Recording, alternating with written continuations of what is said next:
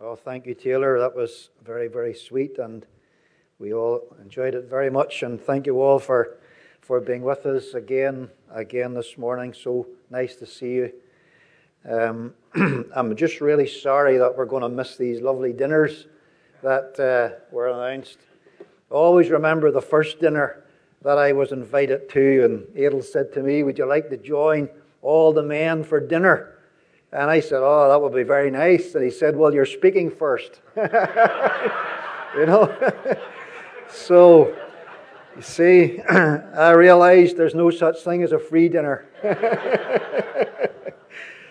So, you know that tomorrow, folks, we head for home. And I think it would be fitting of me just to thank you for all the Christian love and kindness that you've shown to Anne and I during the time that we have been here. Spiritually, we feel very much at home here, and it's just a joy continually to be with you, and hopefully we can come back again very, very soon. So I trust the Lord will bless you all in the time before we see you again. And maybe I could mention, there's a lady here this morning. It's her very, very first time in San Ramon Valley Bible Church. And she's coming here because she wants to see us when she comes to Ireland. She's coming to Ireland, I think, this year. So I want to give her a very, very special welcome and make her feel very, very welcome this morning in our service. So we're going to read the Bible. If you have a Bible, we're going to read this morning in the first book of the Bible, please, in the book of Genesis and chapter number 6.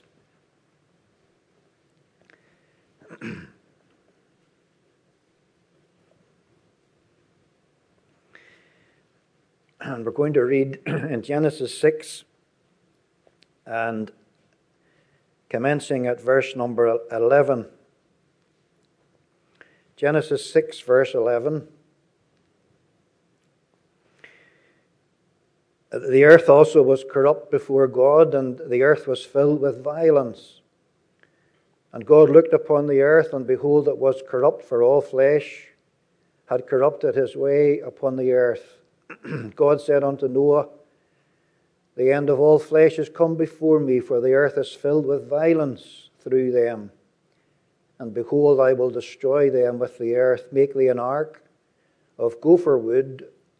Rooms shalt thou make in the ark, and shall pitch it within and without with pitch. And this is the fashion with which thou shalt make it of. The length of the ark shall be 300 cubits, and the breadth of it 50 cubits, and the height of it 30 cubits.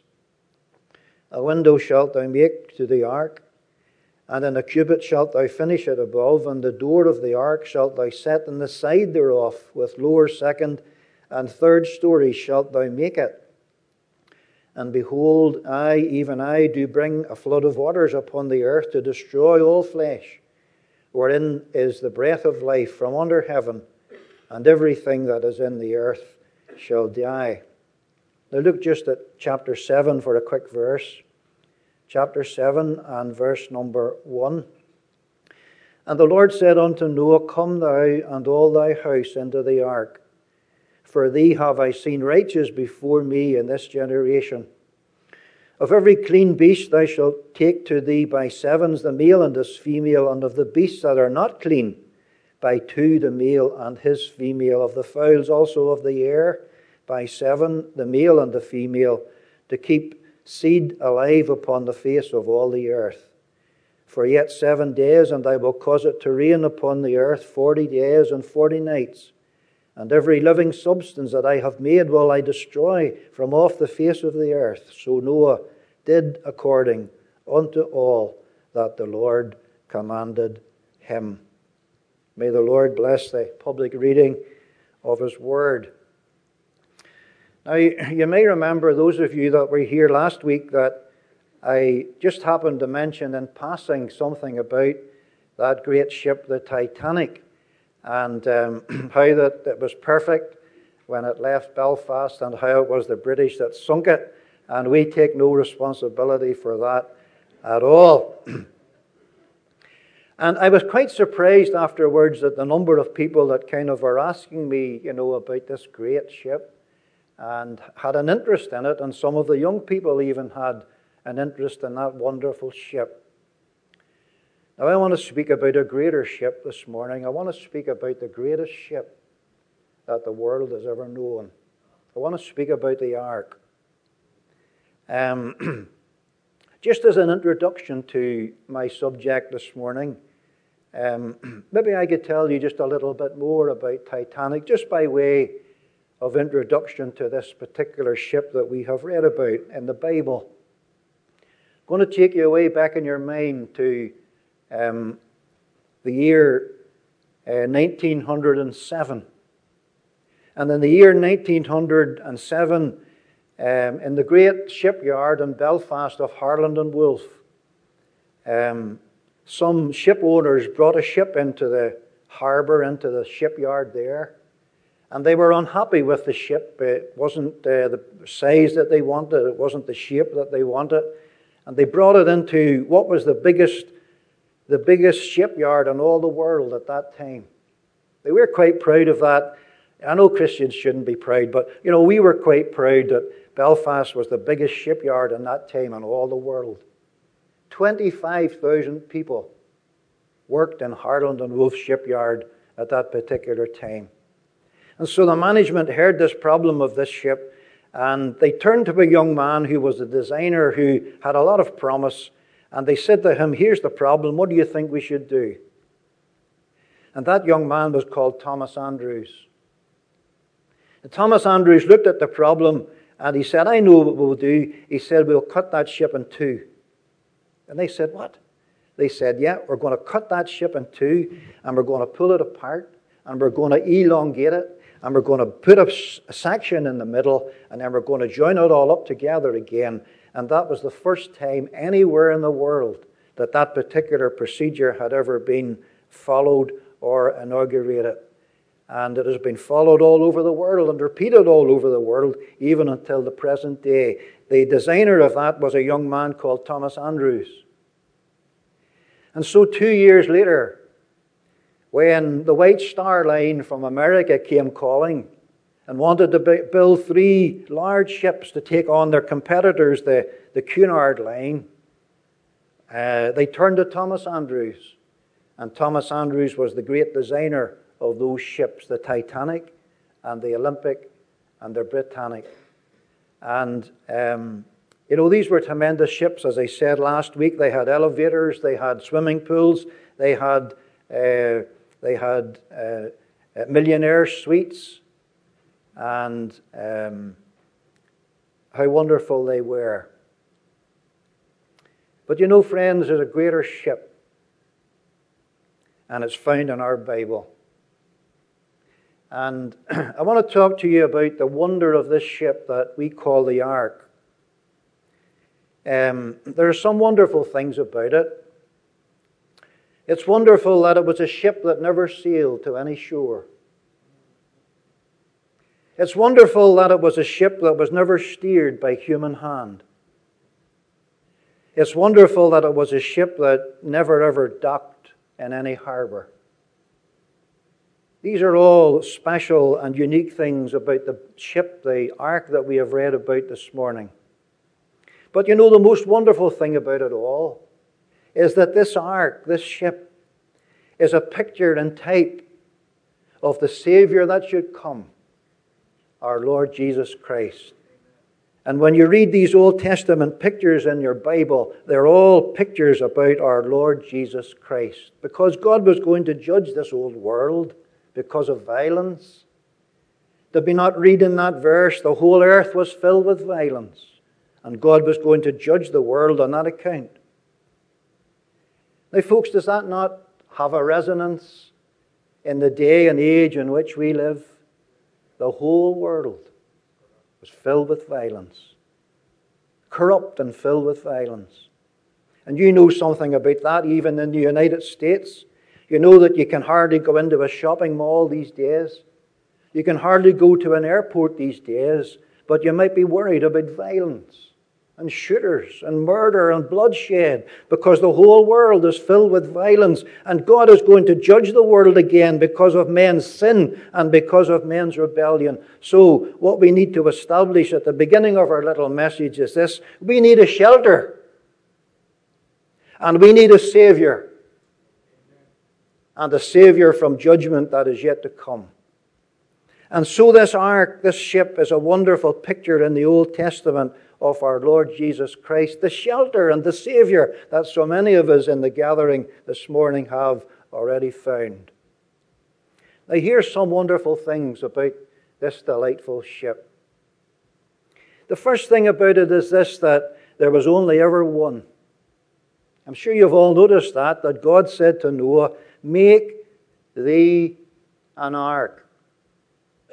So that if men were going to be sheltered from coming judgment and from coming storms and floods, there was only one possible way of shelter, and that was in the one ark that Noah had to build.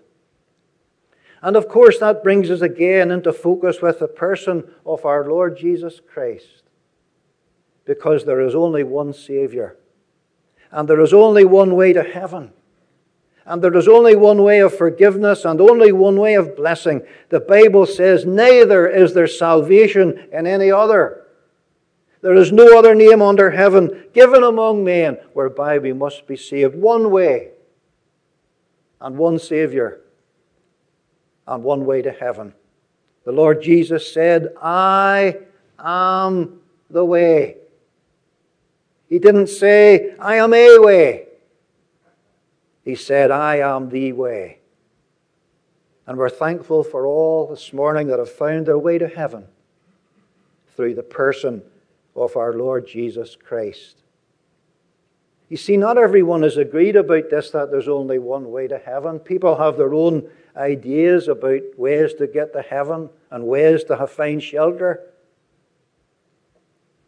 You see, I spoke to a lady at home not so long ago, and I was speaking to her along these lines, and she said to me, but I love my church.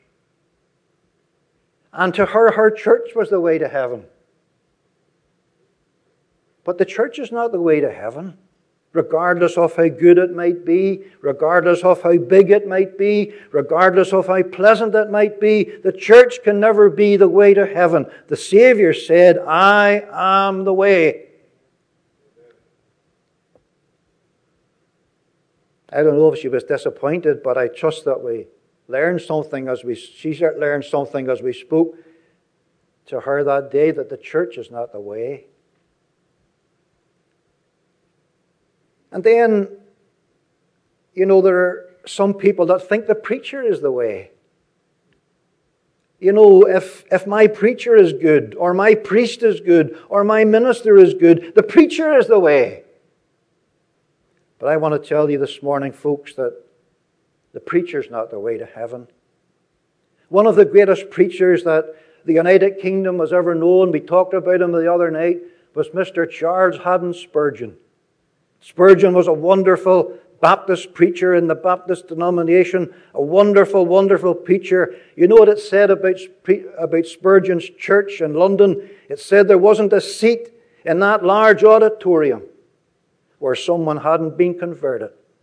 Every seat, someone had been born again. Such was the power of that man when he preached. But one day he and another man were walking along a street in London, and as they were walking along, a drunk man passed them by.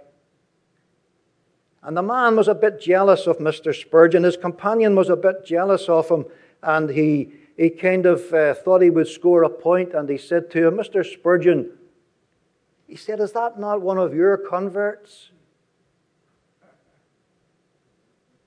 Was that not one of the man, that you were preaching? Was that not one of your converts?" Spurgeon said, "Aye, he was one of my converts, but he was never one of Christ's. You see, he is the only way. I am the way." And how thankful we are this morning for all of us who have found the true way to heaven in the person of our Lord Jesus Christ. Some people think if I live a good life, that's the way. If I never do anyone any harm, that's the way. If I kind of am morally right and upright and I never stray too far, that's the way. Do you know again that one of our great preachers was a man called George Whitefield? George Whitefield pointed many thousands to Christ. And before George Whitefield was converted, he was one of the most religious men that England has ever seen. It's recorded of George Whitefield that he fasted twice a week. And he fasted so much one time at Lent that he nearly starved himself to death. And in spite of that life that he lived, one day he found out, I might be living a reasonably decent life, but at the back of it all, the Bible says that all have sinned and come short of the glory of God. And Whitefield found out, I need a Savior and I need a shelter. And we're thankful today that that shelter and that Savior is our Lord Jesus Christ. One ark. Have you noticed that when God was building this ark, I love this about this ark, and our brother Gilbert kind of referred to it this morning in the earlier meeting when he read John 3 or mentioned John 3:16, that God so loved the world. Have you noticed that it was a roomy ark? Rooms shalt thou make in the ark. God wanted it to be an expansive thing. God wanted to be that there was room for all. God wanted it to be that none would be excluded, but that all the whosoever might be gathered in. Rooms shalt thou make in the ark. And I'm glad today that I believe in the whosoever will. I'm glad that it's not confined to just a few. There are some people who believe God so loved the world, and they say that's the world of the elect. And that's the world of the few. We don't believe that. I've never talked to these men, but I'm sure they don't believe that. We believe that it's for the whosoever will. And there's room in the ark, and Christ for all. I'm awful glad there's room in Christ for the young. I love to see young people being converted, turning to Christ for salvation. There's something about young people, their lives, not only is their eternity secure, but their lives are changed. Thank God for all the young people in our gathering this morning that have been to Christ for salvation. Room for the young. We don't see too many dear Roman Catholic people saved in Ireland. They are quite superstitious and quite involved with their church. We don't see too many of them converted. But some years ago, a dear lady called Bernadette, she came to our fellowship. She moved into the district, and she was gloriously converted to Christ, became a lovely Christian. She had 2 little girls. Bernadette lived right on the main road. And the main road was here, and Bernadette's house was here, and just on the other side was the grocery store. And one day she sent a little girl, a girl of 7. She sent a little girl over to the grocery store for some groceries. And as a little girl ran across the road, a car came speeding along. Killed the little girl, a moment of time. I'll never forget going into that house and the little white coffin. Little white coffin sitting in the corner. Bernadette came to us. She said, I can't ask the priest to bury my girl. She said, he never told me that I needed to be saved or to be born again. I would like you to take the service.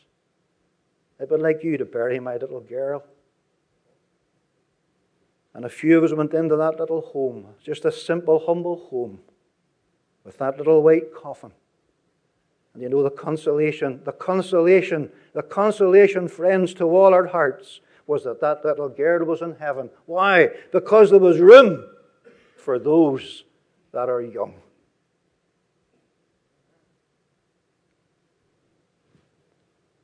My wife was saved when she was 7. Just 7. Oh, I think she's saved. I never doubted it. She might have been young, but I think she's got it all right. And thank God today there's room for the young. But listen, friends, I want to tell you there's room for the old. There's room for the old and those that are older. You see, I want to say this to you very strongly but very kindly. You cannot be born in sin and live in sin and die in sin and escape the consequences of sin. But even though you may have lived your life like that, there's room for older folks in the ark and in Christ. And the opportunity of salvation today is available for all. We had, again, at home, I always like to try and illustrate these things to show you that they really work. Mrs. Baxter came to our fellowship. She was 78 years of age. And she was a righteous woman. She was a good living woman. She was a church attending woman. And she insisted that that was all she needed for heaven and home. And one night after the service, because we have our meetings in the evening, one night after the service, she took the preacher by the hand. And she said, I have found out tonight. I have found out that you were right. And I was wrong. I need a Savior. And I need to be forgiven. And at 78, Mrs. Baxter trusted Christ. And you know, she lived till she was 94. 94, to prove in those years that she'd really, really been converted. I want to tell you, there's room for the young, and there's room for the old. But, you know, something else that really I loved about the ark, this ship. Did you notice that God said, of the clean bring in 7 by the male and the female, and of the unclean bring them in 2 by 2, the male and the female.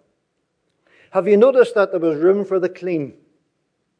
You see, we're all sinners because all have sinned. But in the journey of life, some walk on the clean side of life, and some walk on the dirty side of life. And there is room for those that are clean because they still need to be converted. But I love this, that there's room for those who have walked on the dirty side of life as well. Bring in the unclean. We have a hymn at home that says, none can be too vile for Jesus. None can be too poor. The unclean were brought in like the clean. I don't know, have you ever heard of a singer? He was an American singer called Donny Sumner. Donny Sumner and his brother were brought up in a Christian home in America. Their father was a preacher. You can check this on the internet if you wish. And Donny Sumner was a gospel singer in his youth because, you know, he was brought up that way. And he joined the backup chorus to Elvis Presley when Elvis Presley was at the height of his fame. But you know, when you get into rock and roll and those kind of things, you need to be careful about music. You young folks, be careful about music. Because that lifestyle led him into, first of all, a life of drink. And secondly, into a life of drugs. And Donny Sumner went from the clean side of the road to the dirty side of the road. until at last he took a trip to Las Vegas. And he got a room on the 28th floor of the Las Vegas Hilton. And he was about to throw himself out through the window of the 28th floor of the Las Vegas Hilton because he felt unclean. And end it all as he thought. And God said to him, Donny, this doesn't need to be the end. This can be the beginning. The beginning of a new life. The beginning of something better.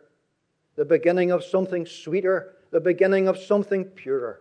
The beginning of something for me. And on the 28th floor of the Las Vegas Hilton, Donny Sumner committed his life to Christ and lived for many years to prove it. If you Google Donny Sumner, there's a lovely hymn. It's one of my favorites. Google it. It'll refresh your heart. He sings a hymn. I don't know if you sing it here. He sings with pathos and feeling. He sings, I wandered far away from God. But now I'm coming home. The paths of sin too long I've trod. Lord, I'm coming home. I'm coming home, coming home, never more to roam. By thy grace I will be thine.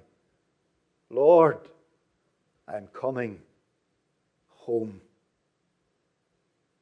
Is there someone coming home this morning? Is there someone who maybe feels the uncleanness of sin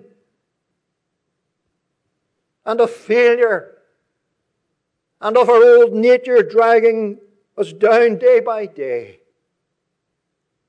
Could this morning bow at the feet of the old rugged cross and say, Lord, I'm coming home because there's room for the unclean. One ark, rooms in the ark. I like this next bit. There was a door in the ark. There was a door in the ark. What if God had never put a door in the ark? Nobody could get in. But I'll tell you two things about this door. Not only was there a door in the ark, but did you notice where it was? It wasn't on the roof. Boy, if God had put that door on the roof, there's a lot of people could never have clambered up. And it wasn't the way hidden down underneath where nobody could see it or know where it was. God said, put it, the door of the ark shalt thou set in the side thereof, so that everybody could see it and everyone could enter in. Is that not a wonderful thing, folks, that God has made the door very accessible to the whosoever will? But I said there was two things about this door. Not only was it accessible and in the side, but there was an invitation to come in. I've seen plenty of doors and no invitation to go in, but God wanted people to come in. That's why Noah preached that people might come into the ark and be saved. See, whenever you go to London, as we do sometimes, because our middle boy lives in London, you'll see the beauty of Buckingham Palace. And the beauty of that building, and the pageantry outside, and the guards, and the music, and all the attractiveness of that delightful building. But man, you listen, folks, I've stood at that gate, but nobody ever invited me in. Not once have I ever been invited in. But there is a door that stands open wide, the God of love revealing. And there's an invitation. Come, all ye that labor and are heavy laden, and I will give you rest. I'm glad I ever entered into that door. So there was one ark, and there was rooms, and there was a door. But I want you to notice one last thing. I want you to notice that it was a safe ark. It was a safe ship. God said, "Thou shalt pitch it within and without with pitch." That is, it was to be absolutely safe. It was to be absolutely secure. You see, in view of eternity, folks, we want to be safe. We want to be safe. Whenever we get down to SFO tomorrow, there's many things about that. We're flying in that big, the big new Airbus. And there's many things about it that is attractive and lovely. But the one thing I'm really worried about, or not worried about, but the one thing that I'm really interested in is I want it to be safe. You see, and you look out and you're 7 miles up, and you look out and there's houses like dots, like pinheads. You want it to be safe. And friends, in view of a never-ending eternity, I want to be safe. And I want to be secure. And this ark was safe because it was pitched within and without with pitch. It was double glazed and double sealed. It was as safe as God could make it. And I want to encourage your heart today, if you're a born-again believer in our Lord Jesus Christ, if you look back to a time when you were converted and give your life to Him, I want to tell you, you're as safe for heaven today as it's possible to be. You know what the Lord Jesus said? He said, "I give unto my sheep eternal life, and they shall never perish. Neither shall any man pluck them out of my Father's hand." It's a wonderful thing to be safe. But then you say to me, that's all right saying, be safe and all the rest. Why are we safe? How are we safe in Christ? You see, don't miss this point, that we are only safe. I want to refer you to a verse in the Psalms, in the book of the Psalms, 69. And speaking prophetically of the Lord Jesus in Psalm 69, here's what it says. "Save me, O God, for the waters are come in unto my soul."